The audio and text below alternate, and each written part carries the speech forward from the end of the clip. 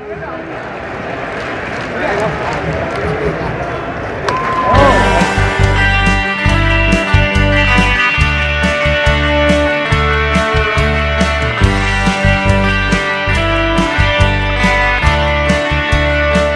to Jays From Home, a podcast about the Toronto Blue Jays by two fans who are also brothers. There's myself, Steve. And, sorry, my wife just texted me right while I was about to say something. We're introducing ourselves, so my name is Matt. And yeah, it sounds like you do remember how to introduce the podcast after 2 weeks away. So you were almost going to miss today's podcast because I think you said you had to try on some suits?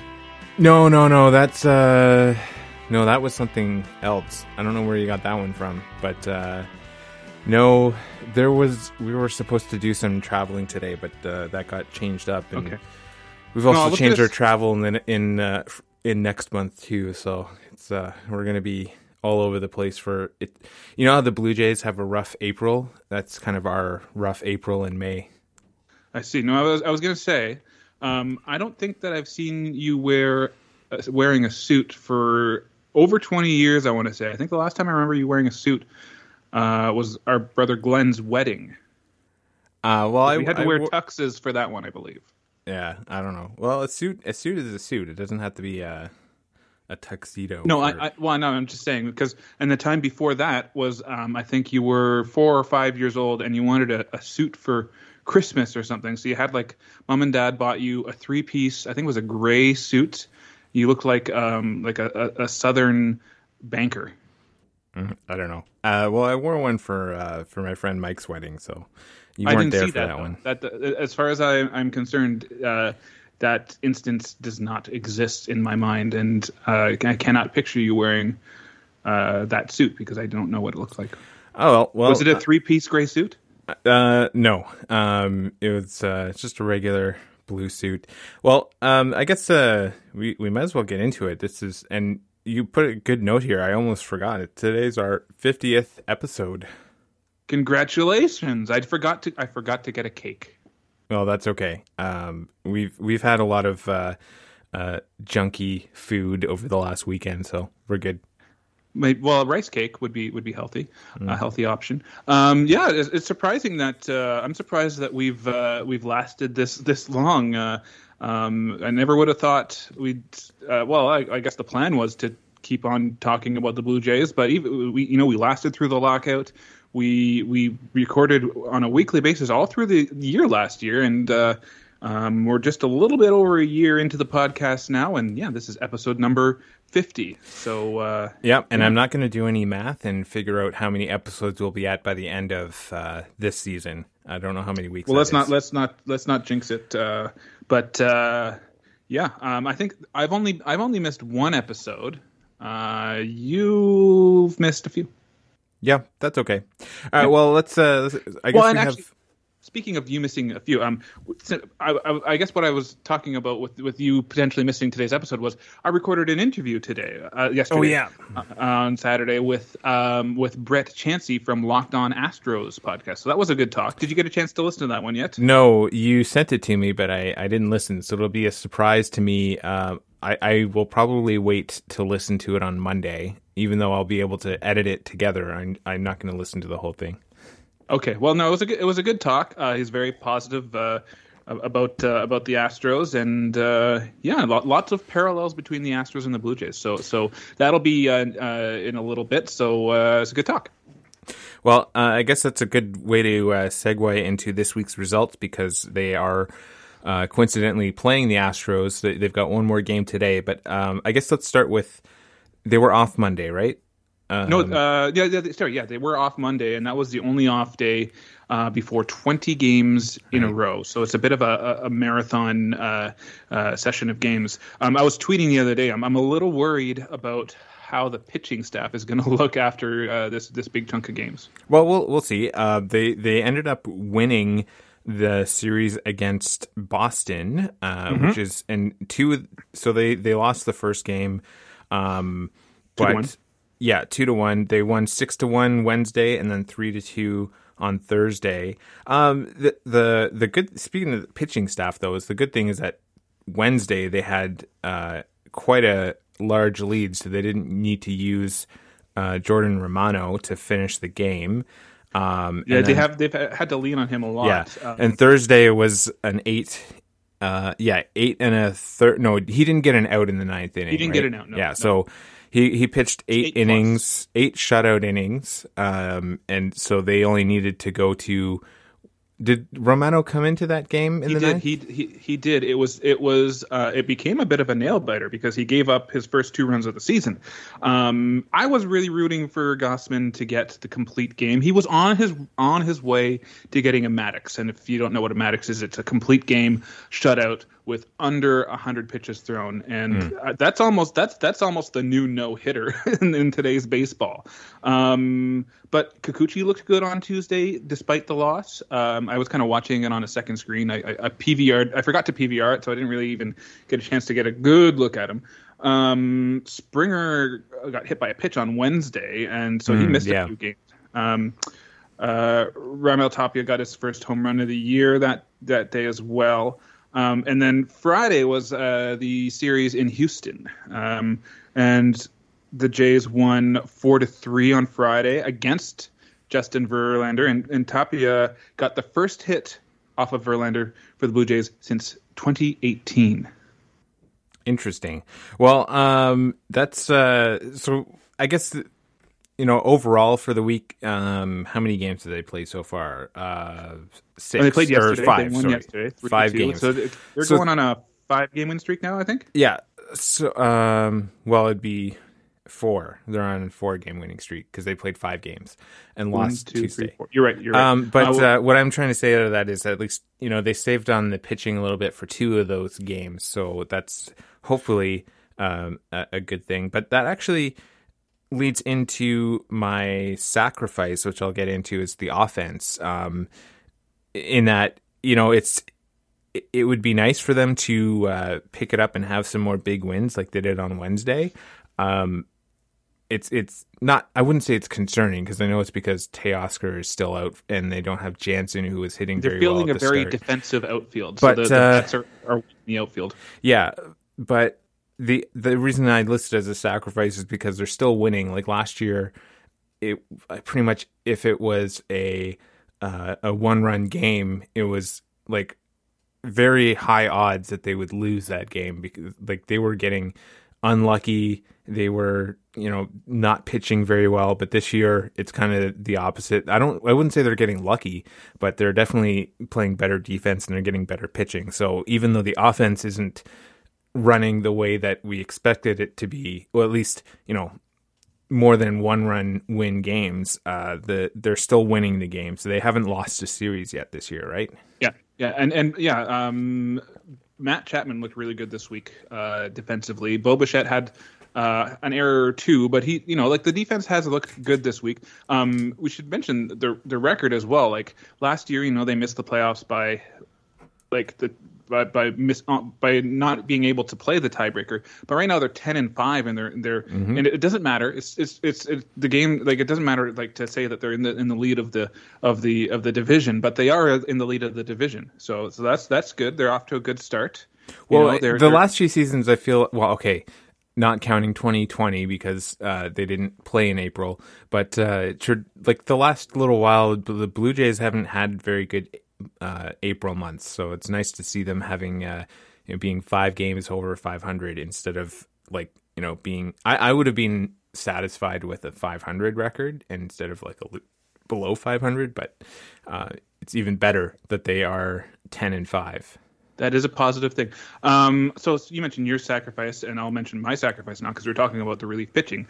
My sacrifice is Jordan Romano because he had a couple of close calls this week. He let in his first 2 runs of the game against Boston, and also on Saturday against Houston, he let on a couple of runners. So it was a bit of a nail biter in the end, but he ended up getting out of the jam there and getting the save. But, just a couple of close calls this week for Jordan Romano is my sacrifice. Well, I kind of hope so. I actually was able to watch and listen to a lot of Blue Jays this week. Just the way that things worked out, I wasn't planning on it because normally I'd maybe watch like 1 or 2 a week. But I did notice like a lot of the bullpen has been pitching really well. So I wonder if maybe next week they might decide to go to another arm or two for a save instead of Romano to give him some extra rest. I mean, also hopefully they don't need to go to Romano or to anyone for a save in the first place. But that's yeah. I think it's showing that they have some more options in the bullpen. So that's true because they didn't go to Jimmy Garcia yesterday. So that so we'll see because like it's gonna get ugly though. And the fact that they're playing just this against like just division rival after division, it's a bit of a tough schedule right now. This might be one of the toughest parts of the year for the Blue Jays, and the fact that they're doing okay is a good thing. I'd really like to see them play their bird division rival, the Baltimore Orioles. That would be nice. Yeah, the Rays had that at the start of the season. Yeah, that would be nice. Can't take them for granted though, because maybe at that time they'll be bringing up Adley Rutschman, their top catching prospect. So you can't take them for granted. They are starting to slowly turn it around. But it will be nice to play some easier division rival. I was going to say some easier division rivals, but really the only easiest. You mentioned the Orioles slowly turning it around. I feel like they're like the Titanic and trying to avoid the iceberg, so they'll still probably hit something and fall apart before they. So are the Blue Jays the iceberg? Is that what you're saying? I don't know. Okay. What's your strikeout? Well, my strikeout is I think our strikeouts are actually kind of thematically linked, but mine is that still no Teoscar Hernandez because he's still on the injured list. Although I did see a headline that he might be close to coming back. They're not rushing him back because of the nature of the injury, I guess. But it's a strikeout because it's really making the lineup top heavy. However, I will say that even though I was really not very impressed with Tapia, he pretty much since I think it was probably the Wednesday game, the Tuesday game. I really didn't like him at the plate, and then the last few games he's actually been pretty decent. I mean, I think one of the games I watched he had a stolen base. I think that was Friday, late in the game. So I mean, he's doing what he was brought here to do, is run real fast. But it would be nice to have a better bat in the outfield and have Tapia be our pinch runner instead of a starting outfielder. Yeah, well, that's my strikeout right there is Tapia in the leadoff spot. I know that there really isn't another option. When like Springer is out of the lineup, he did return. He hit a leadoff home run in his first at bat back in Houston, so that was a positive. But I just don't like Tapia leading off because he swings into a lot of outs. He's a ground ball hitter. He's just not getting on base, which is what you want your leadoff hitter to do. He's a faster Grichuk, which is what we knew going in, right? Yeah, he's a defensive replacement late in the game, and I don't even like him playing right field. Like he doesn't have a strong arm, and I feel like he's more of a center fielder. It's hard to really like I said, like late game defensive replacement, because like where do you put him in the outfield? He could play center, I guess. He has the range to play center, but I just feel like his arm isn't strong enough to be in right field. But that's where they put him when Springer's in the lineup playing center field. I don't know. Maybe it's just like they don't have a lot of good options to put him anywhere else. I don't know. Yeah. On the bench. Yeah.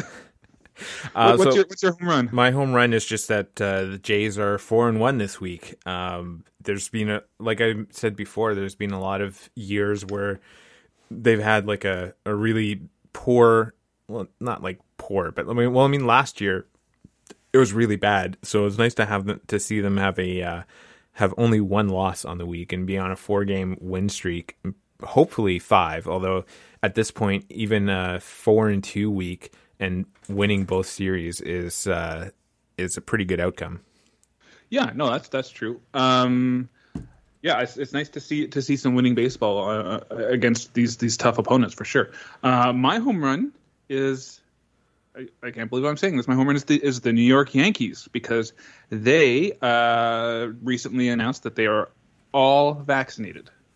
So yeah, I did see that actually. yeah, so that is like a positive. Like I've said this a lot of times over the past couple of weeks. I even say this specifically in my conversation with Brett later on. Like, like you got to take advantage of all the competitive advantages you're given when people don't choose not to vaccinate. But it is so much more satisfying to beat a team like the Yankees at full strength. Well, one of the actually just really quick on the vaccination status thing and how like all of baseball is complaining about having to lose players because of vaccination status when they go to Toronto. The other thing that was brought up online that I saw was that all of Toronto's players need to be vaccinated to go across the border to the U.S. So it goes both ways. It's only one team going into the U.S., whereas instead of like all the other teams playing the majority of their games in the U.S. and then having to play a tough team.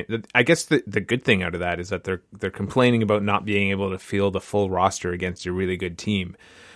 So that's why they see it as a disadvantage. But that's the other part to remember is that I think that's one of the reasons they made a lot of the trades they did in the offseason too, right? It was that there were some players, there's rumors that they weren't vaccinated, and that's why they had to move on. Kirby Snead was confirmed with Oakland, and Robbie Ray is another guy that there's rumors swirling about. But no, it's nice that the Yankees are all vaccinated. It's good for baseball. It's good for public health. So that is the last time I will give a home run to the Yankees. Now, if only they can add player names to their jerseys, that would be. No! I don't want to see that. I do not want to see it. It's one of my ultimate pet peeves is when you go to a Yankee game and you see fans wearing a Yankee jersey that has the player name on top of the numbers. Like, if you're that much of a fan, you should know who the number is. You don't need to put the player's name on the back. We know that. But I'm not a Yankees fan, so when I'm watching, I want to see the player names because I'm not a fan. I want to know who the heck is. No, but like playing. You just need to know the like. They have a 40-man roster. So there's probably like 40 numbers that they're allowed to use total left on there from not being retired. So you just got to know those numbers, and you're fine. Okay. Well, I have before we go to the weekly poll here, I have one question, and it's based on all the games that I've been watching this week. They've been advertising one of their giveaways coming up on the next homestand, which is the Bo Flow bobblehead giveaway. Okay. So I was wondering what happens if Bo decides to cut his hair before that bobblehead game. Do they have to modify the bobbleheads and cut the hair off?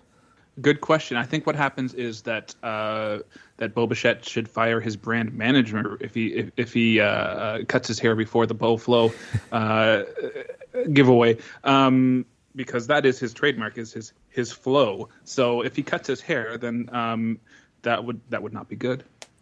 Well. That might be his mojo too. Like, if he cuts his hair, will he be able to play baseball anymore? Maybe shorter hair. Maybe shorter hair will make him more aerodynamic along the base paths, and it'll be even faster.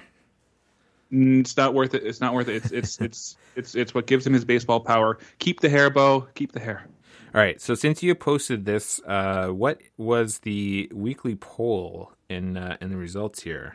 Well, we've been talking, kind of getting at this. Who's the tougher opponent for the Jays over the next 2 weeks? Because they played the Red Sox and the Astros in two series over the past kind of couple weeks. I don't know what your answer was to that question. I don't remember, but I think that I picked Astros on the road as. Oh no, actually, you know what? I was wrong. I picked Red Sox away because of Fenway Park. Yeah, no, Fenway's a tough stadium to play in for sure. Like, it's almost like an extra player on the field. I chose the Astros away. I guess they're both answers. They're having an okay time with both series. Being at home is obviously there's the advantage built in there, but also, like, especially versus the Red Sox, they're going to be missing some players, and not sure about the Astros. I think the impression that Brett had, because we talked about this, was that they're pretty much almost all vaccinated on the Astros team. So yeah, the right now there's one game left in the series. We're recording this Sunday morning, so hopefully they'll win. But either way, they'll win the series. But the toughest test is Astros in Minute Maid. All right, and actually, just realized this, since they're playing the Astros at home next week, does that mean that their series with the Astros for the year is done after this? Yeah, it's really it's surprising how quick the turnaround is. But yeah, against the non-divisional rivals, there's only 2 series, so that's it. That's All right. it. Well, Unless that also means the then playoffs. this. I'll get to this later, but that also means then the Twins are done playing Boston because they played Boston away and at home, and I have notes on that, so that's a teaser. We'll say that till we get to our Twins check-in. Yeah. Okay. So now just going to regular Jays notes. We should have mentioned this off the top, but just our best wishes to Buck Martinez, because it was announced last week. Right after I finished recording the episode, I turned on the TV and we found out that Buck is going to step away from the booth for cancer treatment. So just wanted to give him our best, and we know that he'll beat this, and we'll see him. His plans are to be back in the booth at the end of the year. So, yeah, when I first saw the release, it sounded like he was done for the year, but subsequently, I've heard that he's planning on being back, so that's good to see. So hopefully he will. I mean, Jamie Campbell he's been away for the last couple of series from hosting the broadcast, but he's back and forth between being on and off. So hopefully Buck Martinez can come back. Yeah. So that'll be a nice that'll even be just a nice boost for the team too, to know that he's back in the booth and doing okay. So yeah, back to baseball news though. Just something I've been noticing more and more, and I talked about this last year at the beginning of the year too. But Vladdy is just looking more and more like he's right at home at first base. I feel like there's like a Gold Glove in his future. Maybe not this year, but he's just really good at playing first base now. Well, I saw I didn't see yesterday's game, but I saw the replay for how the game ended yesterday. Line drive, double play. That was pretty good to see. Yeah, and yeah, like he's doing great, and I guess having players like Matt Chapman feeding him, like super accurate hard throws makes him look even better, and we don't have to worry about him necessarily doing the splits as much this year, I think. Yeah, for sure. So I think that he's looking pretty good. I think most of the throws that have been missed have been because of the throw and not the catching end. So, and I think some people were complaining about Bo Bichette's defense and throws, but I think they were playing in Boston and it was real cold. So that's help. A good point. No, I think that did actually factor into that for sure. Yeah, because I think that was the worst that he's looked all season so far was in the Boston game. So I wouldn't put too much stock into it. Yeah, no, he's playing better too. Like the entire infield defense is better positioned to succeed. Having Matt Chapman in at third base and having Espinal / Biggio share second base, and then Bo Bichette. He's kind of I guess what's the word, protected by Chapman at shortstop because of Chapman's range, defensive range. So they're in the position to succeed, all of them. Yeah, and I see your next note is about Charlie Montoyo's quote about I guess it's basically about the competitive disadvantage about the vaccinations. But one thing I will note is that he was thrown out of a game recently because he was arguing with an umpire about the strike zone. And I just remember I was joking about how Vanessa and I were talking about predictions for the season, and that we thought that maybe Montoyo might actually get ejected in a game. So it's happened. It's only April and it's happened. So it's probably happen again. Yeah, and he's all fired up, and I think that's maybe partly by design as well. Like he's really you got to keep the players motivated, and he's we know he's capable of managing the ball game and making the right moves, but also like you have to make sure that the players know that you're behind them and you're standing up for them. Because the quote is and swear warning if you're listening to it with kids. He says, let me get the full quote because I only put half the quote in there. He said, my tweet is loading. Here we go. He said, on the COVID-19 restrictions for ball players traveling to Canada, he said, rules are rules, and that's why we couldn't play in Toronto for 2 years. And from experience, nobody gives a shit. Nobody cared about us when we were in Dunedin. So that right there is kind of, I think, the rallying cry for the Blue Jays for this whole year. Like nobody cares about them, and it's us against the world is what the Blue Jays, I think, is what he's trying to convey for the mindset for the Blue Jays this year. Yeah, I think that'll be good. So, and I think also just in general too, about just going on about Montoyo is that I've seen a lot of fans. It seems like they've come around on him a little bit this year, and they're talking about how great his management has been, bullpen usage and all that. But I think it also says a lot about how the team is put together, because when he actually has the players to use, he can make good decisions with them. Yeah, it's funny how that works. And then speaking of vaccinations, we know one player for sure for the Red Sox won't be making the trip. Tanner Houck. He's not going to be able. He chooses not to travel with the team to Boston, and I just don't get why a division rival. You don't want to encourage all of your players to be vaccinated. Like that's Trevor Story, when he signed with Boston, they wanted him to be vaccinated. Otherwise, they didn't want to sign him, and so he almost didn't sign with Boston because he didn't want. He was unsure about being vaccinated. It boggles my mind. My guess is that the Red Sox are probably managing risk at this point and thinking that it's an April game and they're not too worried about it. And that maybe later in the season, if the standings are a little closer, you might see some players just magically able to cross the border. Well, it takes time to be I think there's at least a minimum of like 3 weeks between vaccines. Like, so it does take time to kind of get vaccinated fully.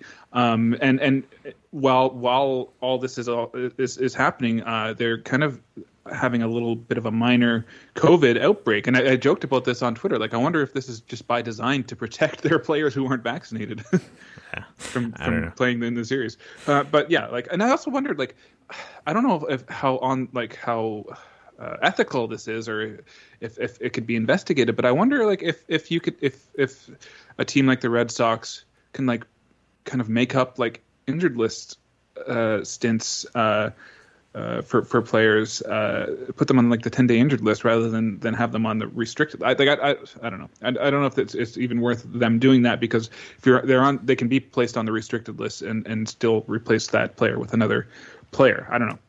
Yeah, I don't think that makes any sense. Okay, well, your last note we already talked about. Yankees are vaccinated. So why don't we just finish off with other MLB news, and then we'll drop in that interview that you did yesterday. Sure. So MLB TV announced, I think on Friday, that they're going to start airing minor league baseball games, like I think like a select one per night, maybe, just to kind of hype up prospects that are playing. Like last night, Jack Leiter, one of the top draft pick for the Rangers, was pitching a game for the Frisco Riders, I believe. They're playing, and they're playing. I forget who they're playing.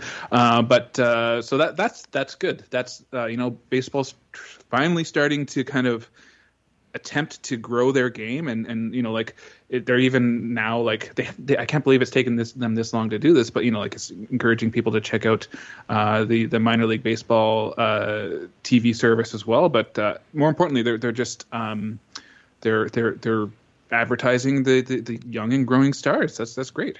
Cool. And well, that's one of the things we talked about last year a lot too, is the MLB not seeming to put a lot of effort into growing the game, but maybe they saw, even though they were probably pretty stubborn about the whole player lockout thing, maybe they saw some of the backlash I mean, I guess you could argue they probably had plans for this kind of thing even before the season started. Like, this doesn't feel like the kind of thing where they would do at the last minute. But I don't know. No. Maybe they just saw the writing on the wall, I guess, and are I think turn that, things around. I think that's right. I think that they realized that like they haven't been listening to the fans on social media, and they finally, I think, maybe have started to listen and started to realize that the sport needs growth and needs more younger eyes, and this will help, because a lot of minor league baseball is a very family friendly sport, a very younger people go to minor league baseball games. Like, people bring their young kids to minor league baseball games, and that's an easy way to get young eyes interested in the sport. Great. And this story, you sent me the headline, but I didn't really pay much attention to it. But there was something happened at a Nationals game. Yeah, they had I guess parachuters. They did a flyover, and they had parachuters, I guess, landing into National Stadium, but they didn't. I guess they didn't let the U.S. Capitol. They didn't let them in on the plan, and they sent out an alert saying that they're tracking an aircraft that poses a probable threat to the Capitol complex, and they evacuated the U.S. Capitol because of it. And they didn't realize that this was planned. So that seems like a little bit of an oversight. Makes me wonder if they didn't even announce that to the fans, because like when here in Ottawa or anywhere in Canada, when they have like the snowbirds, the show jets that they have, there's always news releases saying the snowbirds will be doing a flyby for this event or that event. So maybe they kept it as a surprise. I don't know. Yeah, I don't know. It's a bit of a slight oversight, but yeah, I thought that was just an interesting little story. Yeah, no harm, but just those cute little baseball stories that happen. One thing that we've been talking about a lot over the past few months is the advertising on jerseys, and the Padres were the first to feature their new patch. Yeah, Motorola. And I noticed this when you sent it to me, is that the advertisement is it's not like the company colors. It matches the jersey and the logo styling. Well, I mean, it's still clearly the Motorola M, but it matches the team's colors and uniform style pretty well. So I think that's a good sign, a good example for what other teams can do or should do. It is a little big. Yeah, it just seemed like, well, I see you're wearing a Toronto away jersey that looks like basically like mine, but mine has the 40th anniversary patch. Like, I'd say that patch is bigger than the Motorola logo. Yeah, but that's not an advertisement. That's. Oh, I'm just saying that as a comparison, it's a smaller patch. So okay. So let's do a quick Titans check-in before we throw to the interview. They signed a whole bunch of players. Yeah, a lot of signings. So just some interesting notes that we'll quickly go over. One of the players that they signed, I guess, is an older player, a veteran, Nelson Gonzalez. He topped out in AAA in the Colorado Rockies organization. So that's that. I thought that was a little interesting little tidbit. What else here? Oh yeah, there's a guy from who's Dutch, like from the Netherlands, that they signed.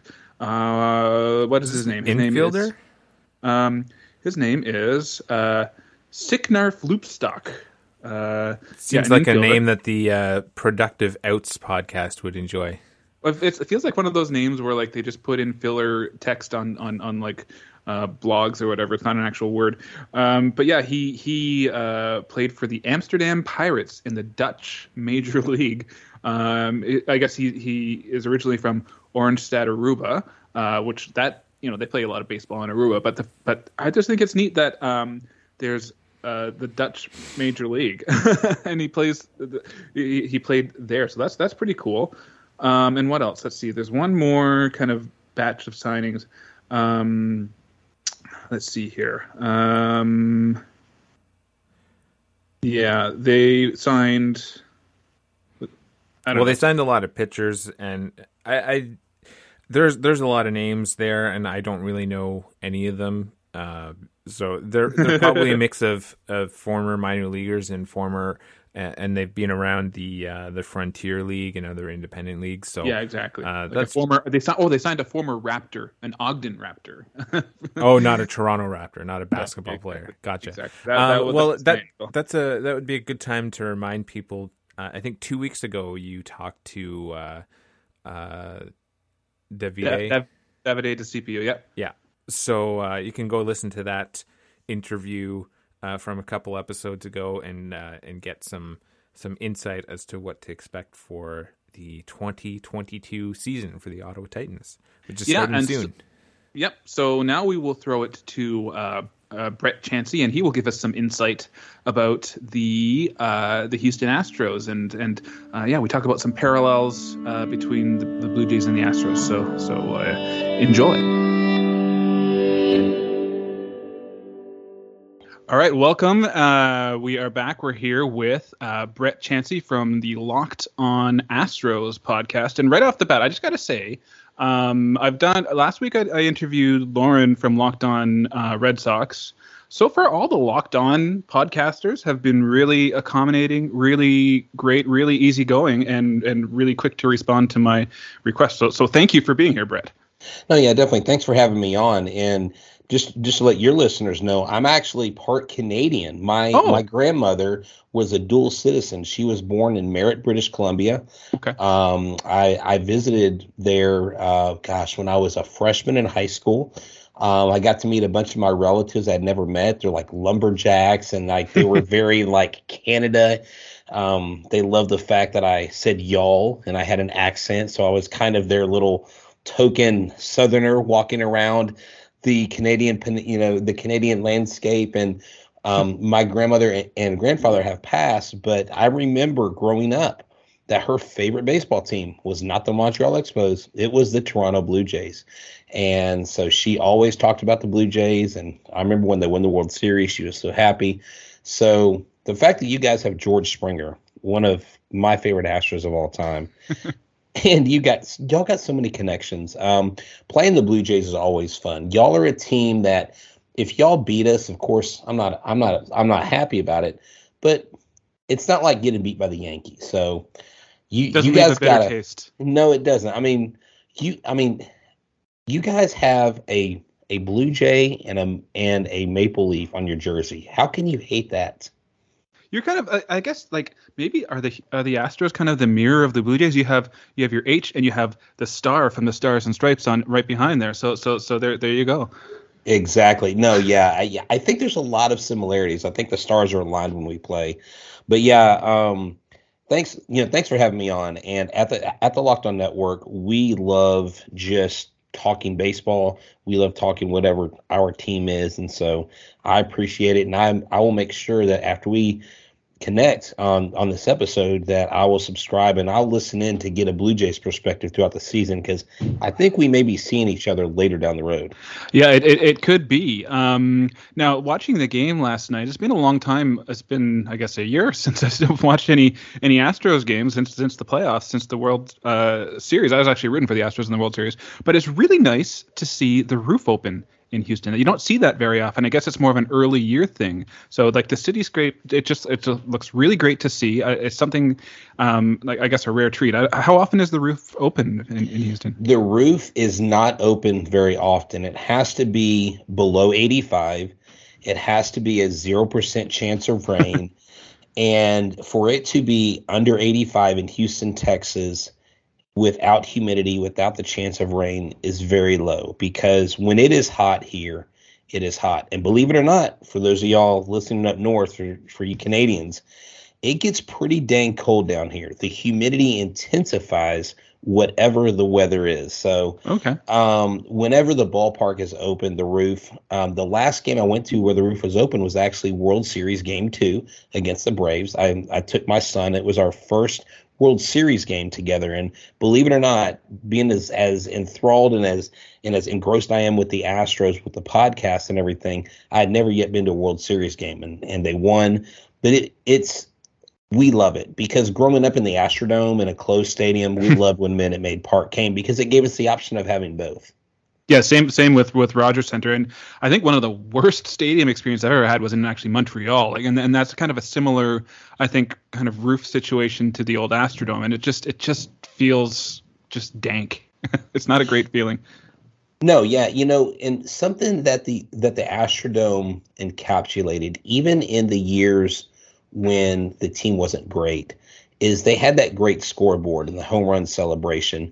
When I was growing up, they had armadillos and random farm animals riding around on four-wheelers like characters, kind of like before Junction Jack or before Orbit. And it was always a party. $4 general admission seats behind Jose Cruz. You just can't beat it. Sounds very much like Montreal for sure. Is it real grass in Minute Maid Park, or is it yes? Turf? Yeah, it's real grass. No, yeah, it is. It is real grass, and I actually know the original groundskeeper. He's now at a large private school in Houston called Second Baptist Houston, and he tends their fields. He said that field is tricky at times. They'll have the roof open. They will move the roof to shade certain parts. As they're trying to grow it. And man, they got the field looking really, really good this year. I know there was one year they were having some issues, but this year the field is in pristine shape. Yeah, no, it looks great. Now, one thing that we do, and once you subscribe to the podcast, you'll get very used to this segment in the podcast. Every episode we kind of have a home run, a sacrifice, and a strikeout for the week's action for the Jays. So a home run is something positive. Sacrifice could be something, I guess, neutral. And a sacrifice is neutral, and the strikeout is something negative. So it could be this week or the season. What's your home run, sacrifice, and strikeout for the Astros? Well, the home run has got to be Justin Verlander. I mean, this guy comes back. He's 48,000 years old. He's been pitching since 1920 from Tommy John, the oldest pitcher to return from Tommy John surgery. And it's unfortunate that he's not 3-0 right now. He should absolutely be 3-0 and be the leader in the Cy Young candidacy. But, of course, as the bats have fallen silent, I'll get to that in a second. But JV's return to form and him coming back to Houston was a big boost to us as a fan base because we feel like he is one of the pieces that put us over the top in 2017, regardless what people may think. 2017 is near and dear to our hearts because 2017 and Harvey and everything, that was a special sentimental year. So that's something people will never take away from Houston fans. So that's my home run. What's the one in the middle? Well, sacrifice, something neutral or something that could have a good and a bad angle to it. Well, the good and the bad angle is, Dusty Baker. Because, I mean, I have a hell of a lot of respect for Dusty Baker. Not only what this man's been through in his life, number one, he was on deck when Hank Aaron broke the home run record. I mean, this guy apparently invented the high five or something. He's had a part, his first quote coming into spring training this year was, "This is the first time I've worn pants since November." Who says that but Dusty Baker? But also, to me, it's neutral because it's a love-hate relationship, I think, with a lot of Houston fans. And we tend to be hypercritical because of the recent success. It's very easy to focus on the things when they go wrong. And Dusty Baker just makes these lineup moves like last night's game. Like, why would you put J.J. Matijevic in a pressure situation against a guy who has 30 consecutive saves, is a power pitcher, is throwing absolute smoke? Like, I would not want to put that guy in that situation. I know he was.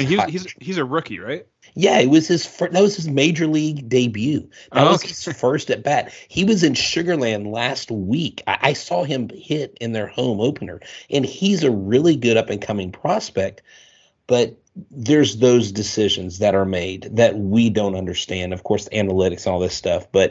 And then my strikeout would definitely be the offense. And I know we've struggled before. I think in last year or the year before, I think last year we were like 7-10 in the first 17 games. We've gone like 6-1 and then went on this major losing streak.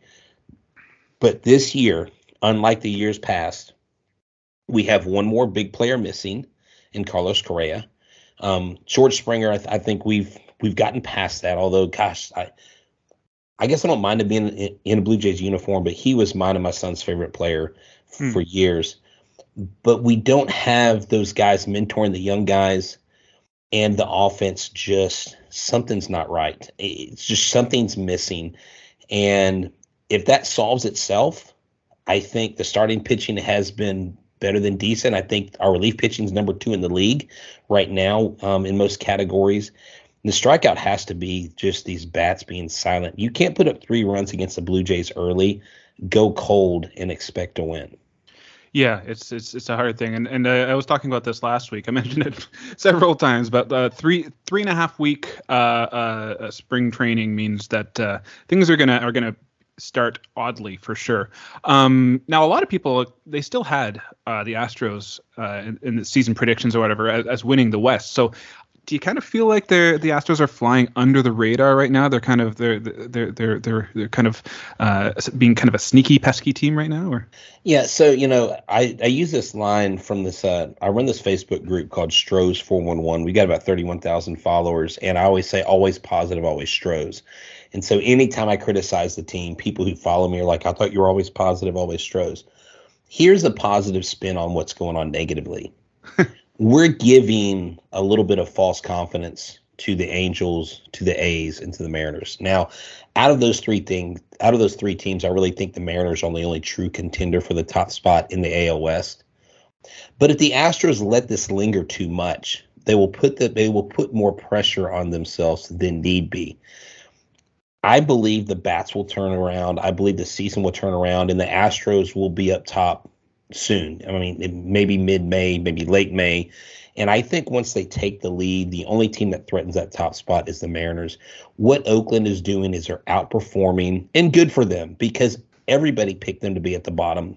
I mean, I thought they would be worse than the Rangers. And, I mean, the Rangers are like, let's go spend $500 million and still suck. I don't get how they have that much offense, and you don't go out and get more than the one frontline pitcher. And because if they had the Angels bullpen, the Rangers may actually only have 2 or 3 losses. You know what I'm saying? Mm-hmm. So I think the AL West will pan out the way that it's supposed to pan out. But the bottom line is this is professional baseball, and you have to go to the ballpark and play every day because other teams don't have a memo that they're supposed to be bad and you're supposed to be good. Yeah, no, you're right. They are professionals, and winning is the key.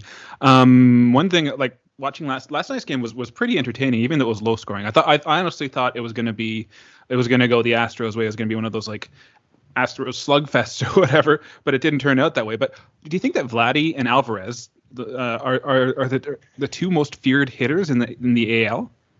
Definitely Vlad Guerrero Jr. I commented on Twitter. I said, imagine having a father that's one of the best hitters of his generation go to the Hall of Fame. And then you make it to the major leagues, and it's projected that you could probably have a better career than your Hall of Fame father. That's Vlad Guerrero Jr. Kids of major league players have so much pressure on them. And I've even met some former players, former Astros, Craig Reynolds, his son, the Biggios, Gavin Biggio in his own right, but there's also another Biggio brother, Roger Clemens' sons. And the success doesn't always happen. Very rarely do you see a Ken Griffey Sr., Ken Griffey Jr. type of thing. But the reason why I bring all that into the discussion is Vlad Guerrero Jr. to me is one of just the best contact hitters. When I was watching him, every hit he got last night was a solid hit, was a hard hit ball. And he just barrels the ball with, he's so fun to watch.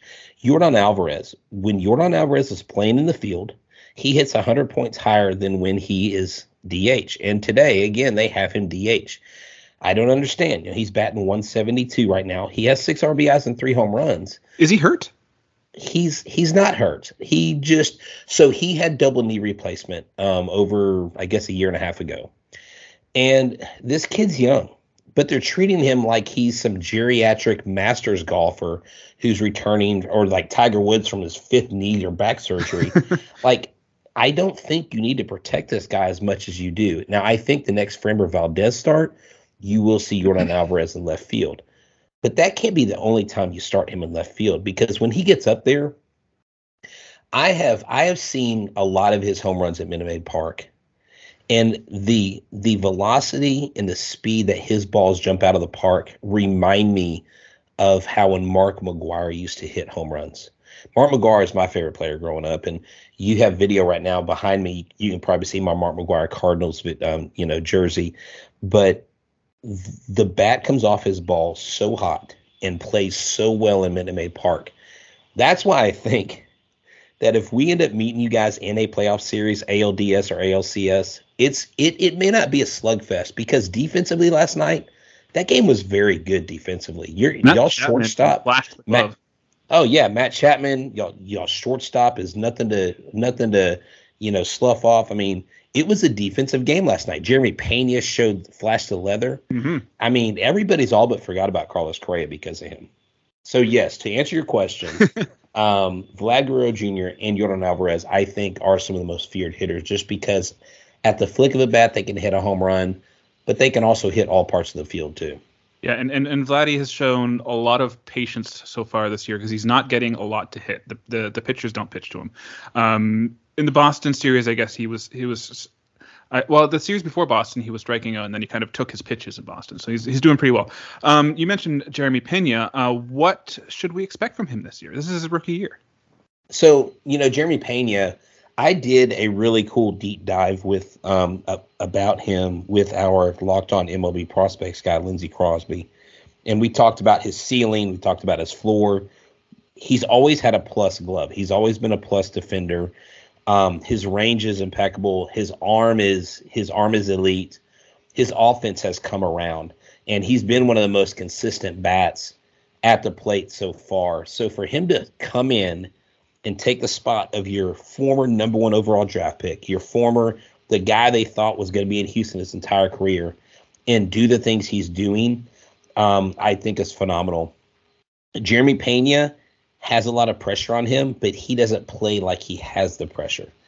You don't see it. He never looks nervous. He never looks worried. He just looks calm. He's also the son of a major league player. Who's his dad? I believe his dad was. I don't want to say Vladimir. It might be Vladimir Pena. I would have to look. I'll Google quickly. Yeah. I'll Google quickly Google, while you're talking about. I believe, Geronimo Pena. Okay. Geronimo Pena. He played several years in the big leagues, so he's been around Major League Baseball his whole life. The Astros had him on the taxi squad last year for all the playoffs, and he had only had like 30 games in AAA before he broke his hand last year. So that tells you what they thought about him, and that tells you probably why they let Carlos Correa walk and why they didn't pay him the $35.1 million that he wanted. So yeah, you were saying. I guess that was my follow-up question. Like the confidence in the Astros was just seeing him perform last year, and yeah, you're right. He doesn't play like a rookie. He looks like a veteran. And they're mentioning in the broadcast last night that he won 2 Gold Gloves in the Winter League, the Dominican Winter League. So do you think that the Astros were close to re-signing Correa, or they were like set on just letting him walk at the price that he was asking for, at least? Well, I think it depends on who you believe. The club says that they contacted him after the lockout. Correa and his camp said they didn't. I've heard reports from 2 different people that I talk to on the regular, and I don't, they will share information with me here and there, and I don't always share it because some of it's privileged information. But I've heard both reports, so I don't know what to believe. If the Astros, in fact, did talk to him, I don't think they offered him an opt-out. I don't think they wanted to pay him for 1 year and have to go through it all over again. I think they were like, look, we made our offer, 6 years, $210 million. That's our final offer. We're not going to do a 1 year opt-out. There's no point in doing that. And that's that. And so they still hold the line that they were the ones that they actually contacted him afterwards. I don't think they did. I think with Scott Boras in the mix, it changed things. You know, before he hired Scott Boras, he had a Hollywood agency that was suggested to him by his wife and Alex Rodriguez. He was the only athlete they had ever represented. Oh. I think that's where Carlos Correa got screwed in the beginning. And had Boras been with him earlier, maybe something would have happened, because Boras has two clients that he gave club-friendly options to in Alex Bregman and Jose Altuve. Yeah, and I think you're right. I think that if Carlos Correa re-signs with the Astros, he wants like a lifetime contract. That's the kind of deal he wants to sign with them. He wants that 10-year deal, and I mean, honestly, 1 year he hit 317. The other years he didn't hit in the regular season above 279. He has maybe one full healthy season. That was the biggest knock on him. Okay. You mentioned Bregman. Is he going to return to form, or is it maybe he's still hurt? Because he's been dealing with injuries the past year at least. So he's over the soft tissue injuries. I remember last year during the World Series, we were like, something's got to be wrong with Bregman. Of course, he had like a broken hand. I can't remember the exact injury, but he had hand surgery right after the World Series ended. So okay, well that explains why he's not, doing great at the plate in the World Series. Bregman looks like he's back to form. Bregman looks more confident at the plate. He worked out this year where he shed some of that muscle mass he gained. I think the muscle mass he gained last year limited his flexibility. Actually, I know, because the more someone puts muscle on as an athlete, the less flexibility they have. And he gained like 27, 28 pounds of muscle last year. And this year he said, I prepared the season like I'm going to be an all-star shortstop. See, when you prepare as a shortstop versus a third baseman or a first baseman, you deal with more flexibility. There's more side-to-side movement.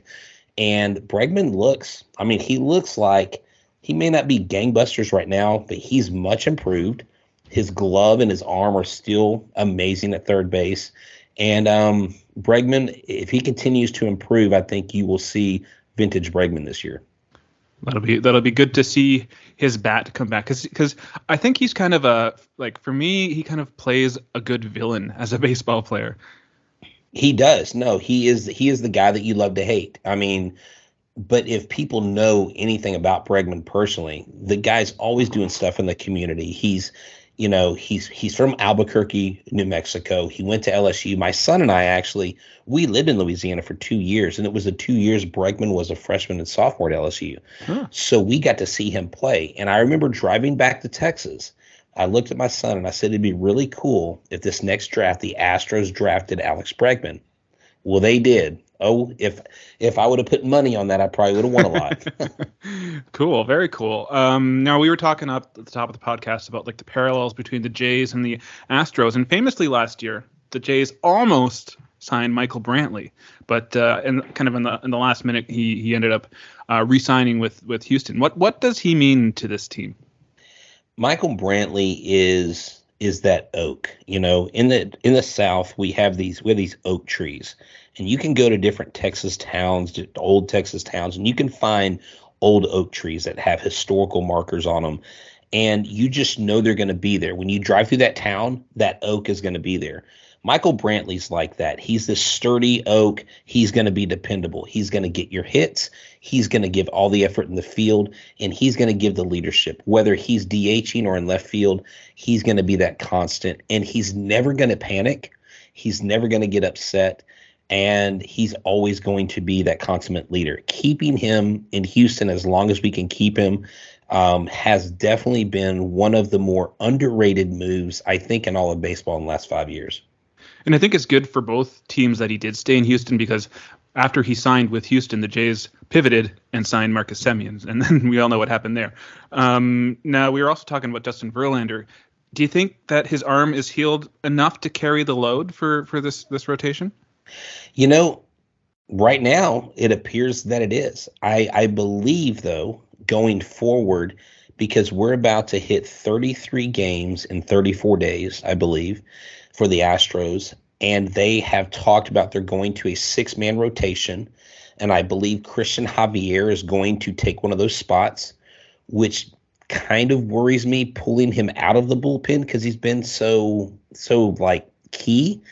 But Christian Javier deserves a starting nod. As long as Garcia and Urquidy and Valdez can have at least decent starts, I don't think the load gets thrown too much on Justin Verlander.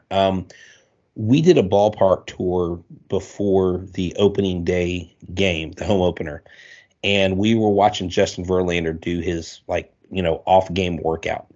And he's out there working, it was great. Like, I looked at someone, I said, he's acting like a student. He doesn't act like a 16-year veteran. He looks like he's trying to work on stuff. And this guy's like first ballot Hall of Famer. So I think with his knowledge and understanding of his body, he's in a perfect situation where he won't push himself too much. And he knows that it's not all dependent on him.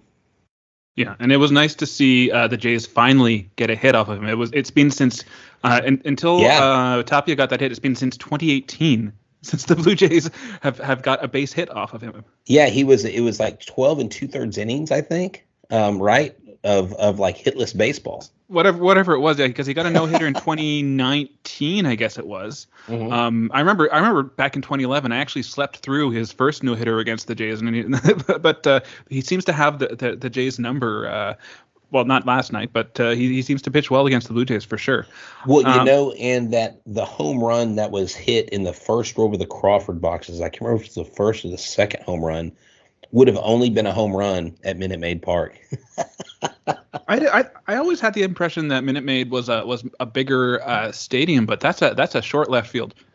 And let me tell you, it is called the Juice Box for a reason. It is small, and I remember, and I still regret not going to it. I didn't go to the Home Run Derby. I believe it was in 2004. But when they launched baseballs at a Minute Maid Park, I saw the Albert Pujols home run against Brad Lidge where you could hear the ball hit the train tracks and the glass. I know the guy who got the Jorge Soler home run in the World Series that so many Astros fans hate to think about. But he was in an apartment across the street from Minute Maid. Oh, I think I read that story. There was a party a house party, and he went to pick it up. Yeah. No, yeah. Well, actually, I met the guy early last year, and then I was like, wait, I think I met that guy. So I reached out to him on Twitter. He goes, yeah, that was me. And I mean, he made a cool buck on that thing. I think he made about $70,000 or something on that ball. But yeah, Minute Maid Park plays small. That's why it's key. I mean, when you have guys like Jake Odorizzi on the mound, sometimes he's a fly ball pitcher. JB's a fly ball pitcher, but he tends to give up solo home runs, which is kind of nice. But then again, when you're only scoring 3 runs to support him, it's not really going to equate to many wins. Yeah, and like I said before, I thought that it was gonna be a bad outing for the Jays on that end, but it turned out that it was more of a pitching battle for sure. Now, do you anticipate? There's been lots of talk about how many Red Sox are not going to make the road trip because of the not being vaccinated for COVID. Do you anticipate that there's going to be the same situation for the Astros, or is it mostly a vaccinated team? I believe. I would be surprised if this team isn't 100% vaccinated. We don't have many outliers. I know there's a lot of people, and gosh, this topic you could go in all kinds of directions, right? But I really believe that we were one of the first teams that hit the 85% or 90% threshold that Major League Baseball had put up. So for the most part, we don't have any like Kyrie Irvins or anybody trying to buck the system or conspiracy theorists. So we should be good. I know the local media. In order to go into the clubhouse, you have to be fully vaccinated and updated on all boosters. Yep. And that's a Major League Baseball rule, I believe. So I think you won't see any issues. I haven't heard of any Astros not are holding out from being vaccinated. It blows my mind that a team like the Red Sox, a division rival, would kind of put that before winning games. Like even the Yankees are all like up to date on their vaccinations. It's mind blowing. I don't understand. And they're the evil empire. Yeah, no, and like I'm thinking here, sitting myself saying, good for the Yankees. It's so great that they're all vaccinated, and I'm not supposed to say that about good things about the Yankees. Yeah, exactly. You're supposed to always dunk on the Yankees, right? Exactly. And that's the thing. I mean, look. Honestly, being from the U.S. myself, I'm all for people. People have the right to make the choices they make and live by their own convictions. And sometimes in life, you have to do things that are minor inconveniences. I think if it was any more strict or stringent, maybe I could see a case. But at this point, it doesn't really make a lot of sense. Just do it. It's not gonna kill you. And you hate to see that, because not only do the players miss out on those games, but fans miss out on seeing some of their favorite players, because the Red Sox got a pretty studded lineup. They are a fun team to watch. Yeah, and I want to see, like, even when a player's just on the injured list, I want to see my favorite team like beat the best team that they can beat. Like, and don't get me wrong, like I would, if this is the competitive advantage that the Blue Jays have because of a player's choice, then they should take it, and they should take advantage of it. But I want to see the Blue Jays or any team, like I want to see the best teams face each other. I don't like seeing players off the field.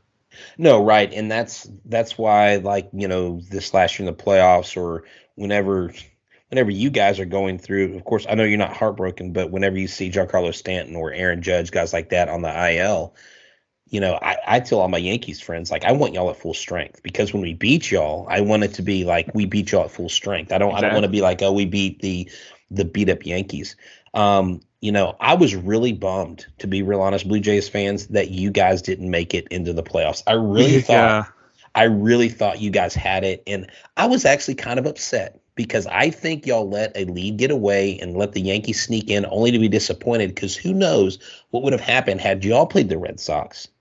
Then y'all would have played against us, and that would have been an absolute fireworks show, I think, at the time. And nobody in the East, like the Yankees or the Red Sox, didn't want to face the Jays. I think they had, for some reason, the way the tiebreaker worked out, they had a choice of who they wanted to face, and nobody chose the Blue Jays. Oh, yeah, no, that was the team that we talked about on our Locked On playoff preview shows.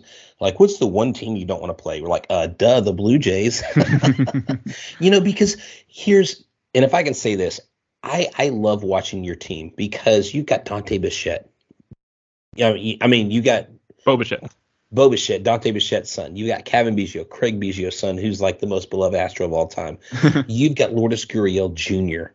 You've got Vlad Guerrero Jr. You've got Teoscar Hernandez. Hey, you even got Trent Thornton, who was a draft pick by the Astros. I mean, there's so many connections with the Blue Jays on the field. George Springer. I mean, it's just wow. Like, you guys, we sometimes joke about y'all being the Toronto Astros. Yeah, no, I didn't really think about that before, but you're right. There are a lot of close ties for sure. Dusty Baker, you sounds like you're a little kind of conflicted about his managership of the Astros. But do you think in the overall big picture, does he deserve to be in the Hall of Fame after he retires? Oh, absolutely.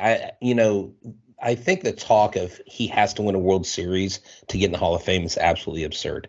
How many players do you know made it to the Hall of Fame in any sport that didn't win a title, right? Like, you just go to football. Dan Marino, like, went to a Super Bowl his rookie year and didn't see another one since. Dusty Baker is literally, I believe he's 11 wins. No, he's seven wins away from 2000 as a manager. He's on the all-time list. He's the only manager, I think, to send 5 separate teams to the playoffs. And I know people are like, yeah, but he couldn't win the big game. Yeah, but when you win or lose a World Series, it's very rarely predicated on a managerial move. Maybe you can make an argument in 2020 that Kevin Cash pulls Snell too early, and maybe that turns the tide for the Rays, and maybe they beat the Dodgers. But if you're going to to pin a whole series on a manager, you don't really pay attention to baseball. Dusty Baker, we have a friend of ours, Clay Hensley, who played with the Padres, the Giants, and the Marlins, and was with Dusty when they won, I believe, 2011, one of those World Series. Actually, Dusty Baker wasn't the manager then, but he played under Dusty Baker, and he says this guy is the player's manager. They brought him in for the main reason to deal with the controversy. That was point one. Point two, how can you go wrong with a guy who's been in baseball 40 plus years? And this is funny for a guy that has been criticized, wildly criticized for overusing pitchers. He is now criticized for pulling pitchers too soon. So I think Dusty, I don't know where all the decisions are made. I don't know if all the decisions are on him per se, or if there's a front office analytics department that says, okay, this guy gets a day off, or this guy only does this. And so he may be guided by other people above him. It's just at times you scratch your head at some of the moves Dusty Baker makes. And I'll give you one example. Nico Goodrum came in from the Detroit Tigers, who's a free agent. The Astros signed him. And him and Diaz, okay, Goodrum is basically really good, I believe, against left-handers, and then or against right-handers, and then Diaz is good against left-handers. Well, he had these two guys start, and they both started for the pitcher that threw from the side that they're worst from in back-to-back nights. And you're like, wait, if y'all are analytically driven and you are looking at the numbers, how do I know this? And you're putting the guys in the spot that they're most likely to fail and not succeed. So there are head-scratching moments like that, but overall, I respect him. I think he deserves a Hall of Fame spot, no doubt. Yeah, and I think if you take a step back and look at his career, he has adapted for sure with the times, with how the coaching strategies and management strategies have changed. So I got one last question for you. You were mentioning being positive. So how you I guess sounds like you're on Facebook, on Twitter a lot. How do you stay positive and exist online? How do you keep it up? Well, I've had to learn to take a dose of my own medicine and realize that even though someone may have a negative perception of you, especially the Houston Astros, I'm not gonna convince anybody of my way of thinking. And so the way I survive, the way that I stay sane, is that I realize that I'm willing to have a conversation with anybody about anything regarding the Houston Astros. What I'm not willing to do is engage in an argument where the argument is, well, the Astros ruined baseball and integrity. Because if you think baseball and integrity are synonymous, then I've got some oceanfront property in Arizona to sell you. It's great. I mean, it's really top-notch property. But the bottom line is this. The Houston Astros fan base, for the most part, and I've had to become a smarter baseball fan, because we get a lot of stuff thrown at us. Well, y'all did this because of that. I mean, every amount of success that the Astros have, there's always like, but was there a trash can? There's always like these slid in like comments, right?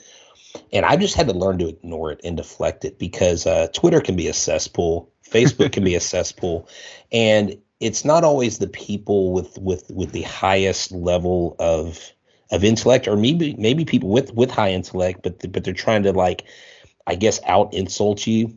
I just try not to get in the barbs and the wars. I'll tell you this. Yesterday, I had some guy comment on our podcast. He said, "Wow, that was a brutal listen. How do you guys get paid for this?"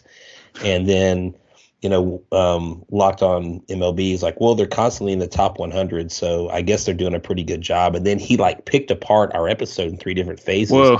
And I said, wow, okay, so now I can tell that you listened to all the episode. Thank you for the revenue. I appreciate it. And then I proceeded to block him. So I typically block the negative people out. But, man, I get along with anybody from any fan base. If you want to talk baseball, we can be friends.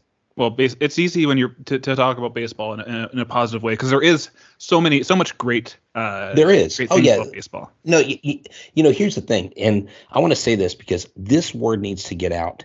Y'all need to go watch the Dallas Baptist University video that they just posted. Some kid put a drone video together promoting this baseball team where the drone flies all through their baseball facility in the batting cages while they're hitting in and out. I mean, just a great promo video. Major League Baseball needs to start promoting the game better. That's the problem. Major League Baseball has an image problem. And if they don't fix it and let the fans start getting more access and let the fans start doing more stuff, then it's going to be extinct in the next 20, 30 years if they're not careful. I 100% agree. They do need to do a better job. And I think tonight, actually, they're starting a new chapter with that, because they're going to be featuring 2 Texas AAA teams on MLB Network tonight. Jack Leiter is going to be facing off against I forget another prospect. I forget who it is, but so that I think they've started to kind of open their eyes to this, and we're just kind of at the beginning, because I think that what this lockout has shown the owners and Rob Manfred is that they are kind of behind the time, and that's traditionally the modus operandi for owners. They're always behind the time, and they're just starting to realize that they need to market the game better, because that's how it grows. But yeah. Brett, thank you so much for joining me today. That was a great talk. I always enjoy talking about baseball in a positive way, for sure. It's tough being out there on Twitter and pushing through all the negativity, but you're doing a great job of it. Tell everybody how to follow you, how to listen to you on the podcast. No, yeah, definitely. I am at H-Town Wheelhouse on Twitter and Instagram. And I'm at Stros411. That's STROS 411 on Twitter, Instagram, and Facebook. You can follow the show Locked on Astros on Twitter, Instagram, and Facebook. I would encourage everybody to subscribe to our YouTube channel. Check us out on day games or off days. We go live at 8:30 typically. Otherwise, we are post game Sunday through Thursday. So we're your team every day. We're the number one listened to, downloaded Astros podcast on the planet.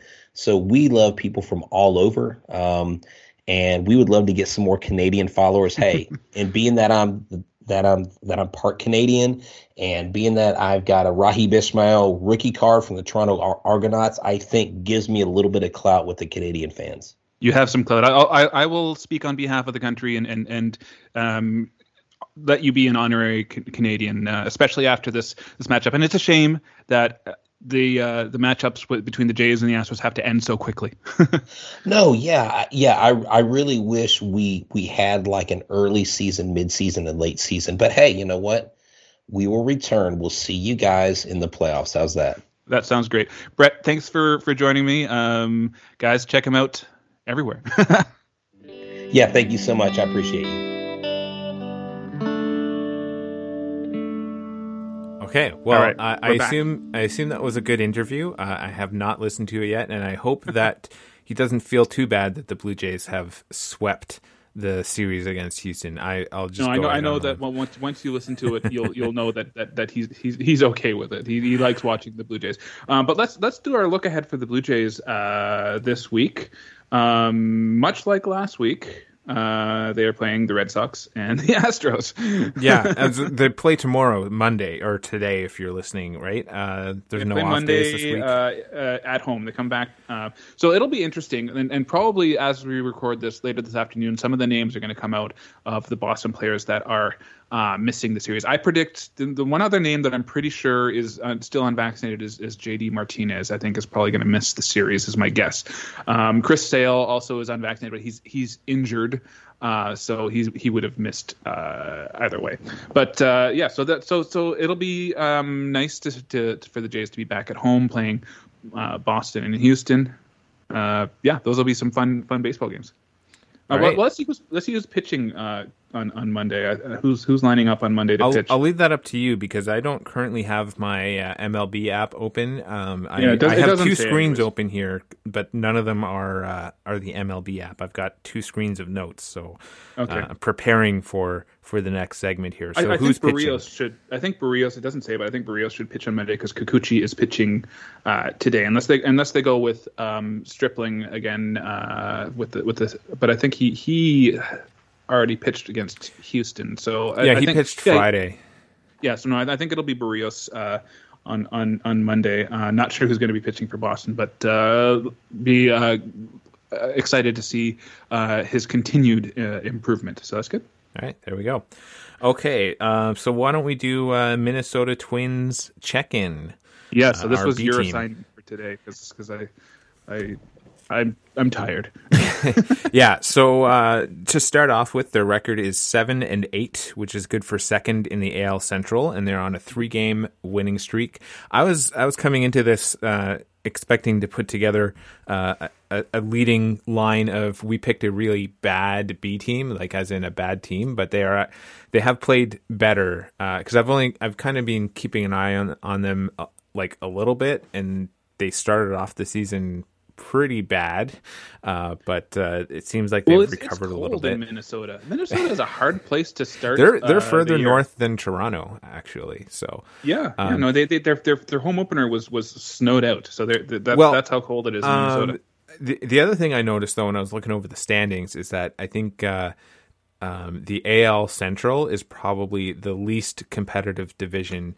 All the other divisions in the league are pretty close in terms of wins and losses for all the teams. What about Cleveland though? They're kind of coming on strong this year. Cleveland and no, you know what? I'm going to totally disagree with you. I think that the AL Central is a sneaky hard division because what I mean is if you look at the divisions, like the top 3 teams in the other divisions are all pretty close together, whereas the AL Central there's a pretty big drop off. Anyway, we're talking about the Twins. It's too early to give any weight to games back or whatever. But it's a sneaky tough division. All right, I'm doing the update. So you're gonna have to finish here. So one thing you asked about was Byron Buxton. He was injured pretty early, I guess, similar to Teoscar being knocked out, but Buxton was his right knee, I believe. He came back in a game recently as the DH, sort of like Springer, I suppose. But yesterday was a 9-2 win against the White Sox, and Buxton had a 4-hit game and missed the cycle by he only needed a triple. But he had 5 at-bats, went 4 for 4 with 2 RBIs, 2 singles, a double, a home run, and he ended up totaling 3 runs, and that was his first game back starting in center field. So seems like his health meter is at full bars. Maybe his energy level is a bit depleted after that game. We'll see. His home run in that game was his 4th of the year, and according to I don't know if I wrote this right, but I thought I wrote 497 feet, but I think it might have been 407. 497. That seems far. That's far.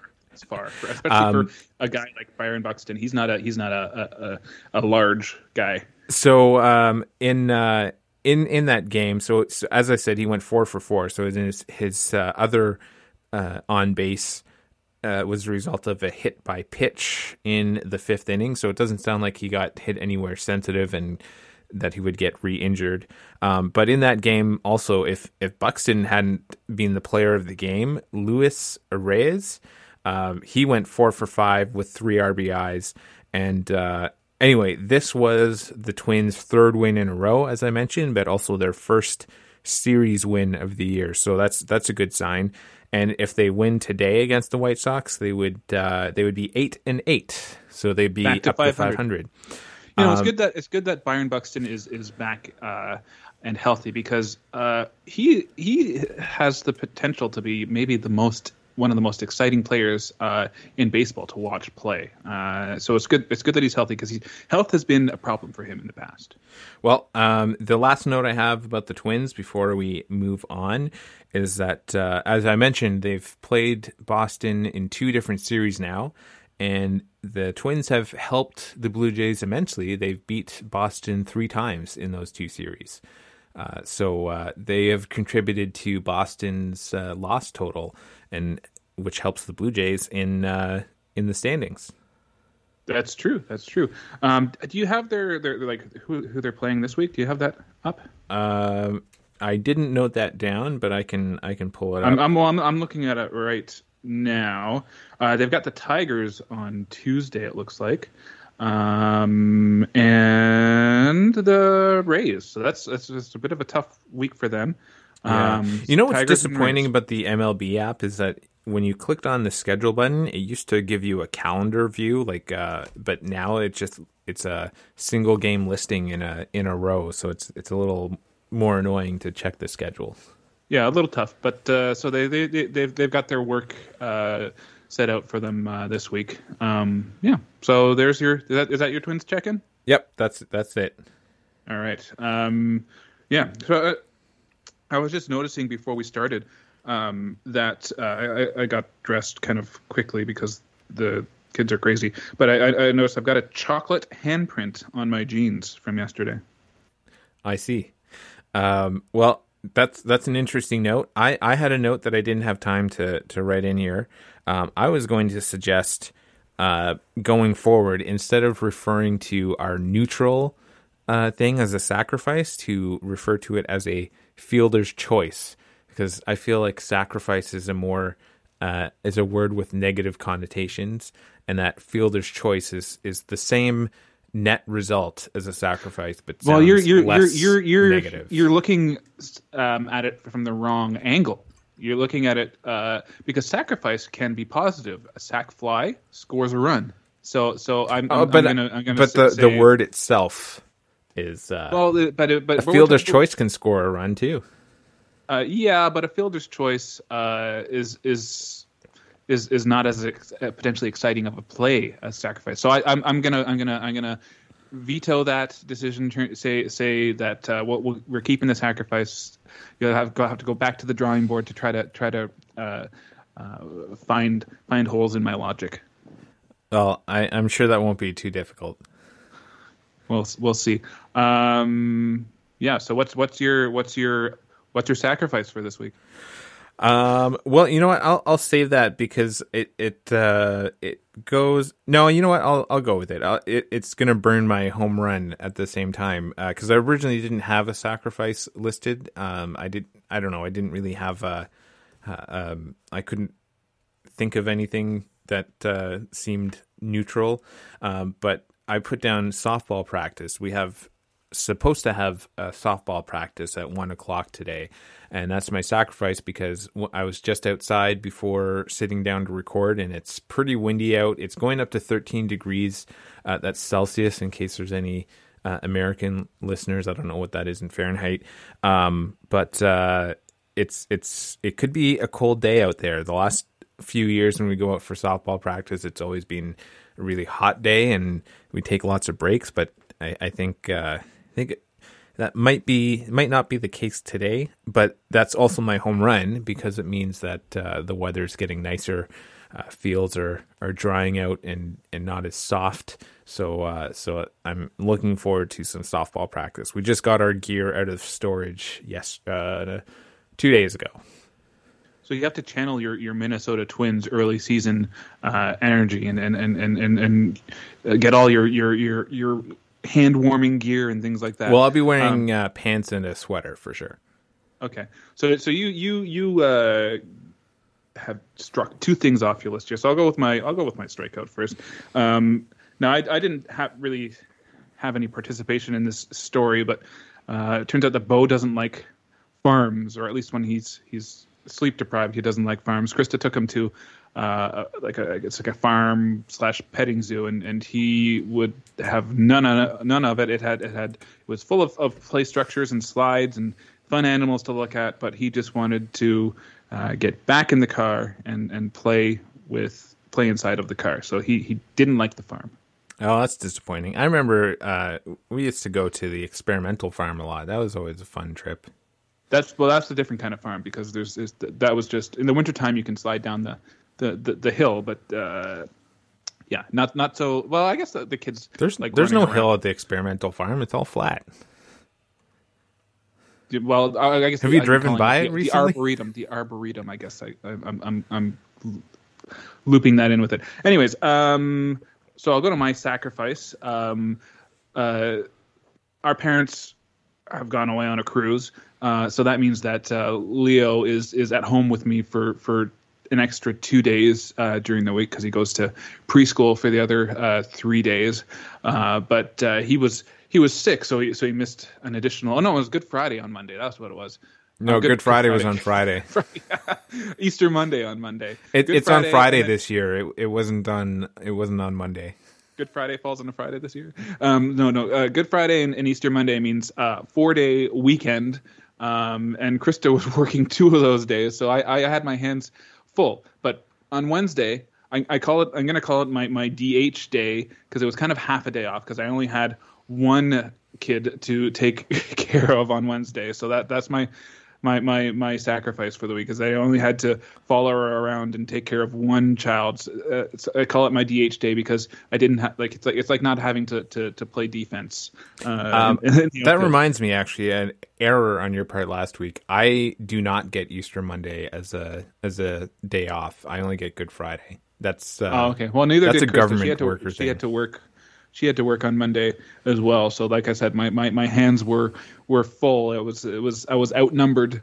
A preschooler and a toddler can definitely overpower one adult all the time. Well, so what? Yeah. What's your strikeout? My strikeout is just overall being busy.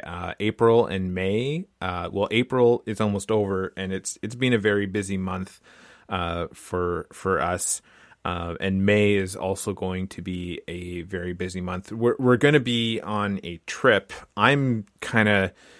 It's a little bit vacation for me, but Vanessa has to work. We're going to be in Sydney, Nova Scotia in a couple of weeks. But I'll be working remotely for some of those days because I can't get all of the days off because of work requirements and other people in my department being on vacation.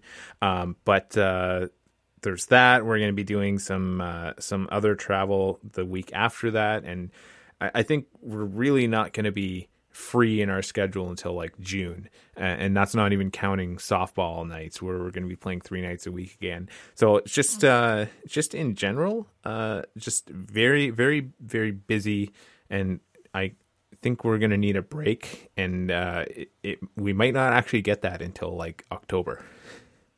Yeah, no, I being a parent is also another a busy thing. So I understand that being busy and not being able to get breaks, it's hard not to have a break. So my home run is I've been kind of going down this rabbit hole of searching for a new amplifier for my guitar. I've kind of been like looking for a tube amp. And then I've fallen down just different kind of rabbit holes of searching for amps. But then I took a step back and looked at my amplifier that I already have, and it turns out all the things that I was searching for in a new amp are here in the one that I have. So that's my home run. The amp that I was looking for was in my possession this whole time. So not only did I discover that, it also saves me quite a bit of money as well. Oh yes, hidden savings. That's always a good thing. Yeah, I am going to get a new guitar pedal to go along with said amp. So that's a little kind of treat to myself. But it's nice to kind of be happy with the things that you have. Yeah, for sure. That's good to end on a home run. I ended on a strikeout, but that's a good positive note to end the podcast on. This might be. This 50th episode might be the record for the longest episode in the books when you factor in the interview later. That's right, because we're just hitting up on close to an hour here, just on our conversation alone. Yeah, so that's pretty epic. Yeah. Hopefully, speaking of 50th, hopefully we get another Blue Jay hitting 50 home runs this year. That would be something to look forward to as well. For sure. Yeah.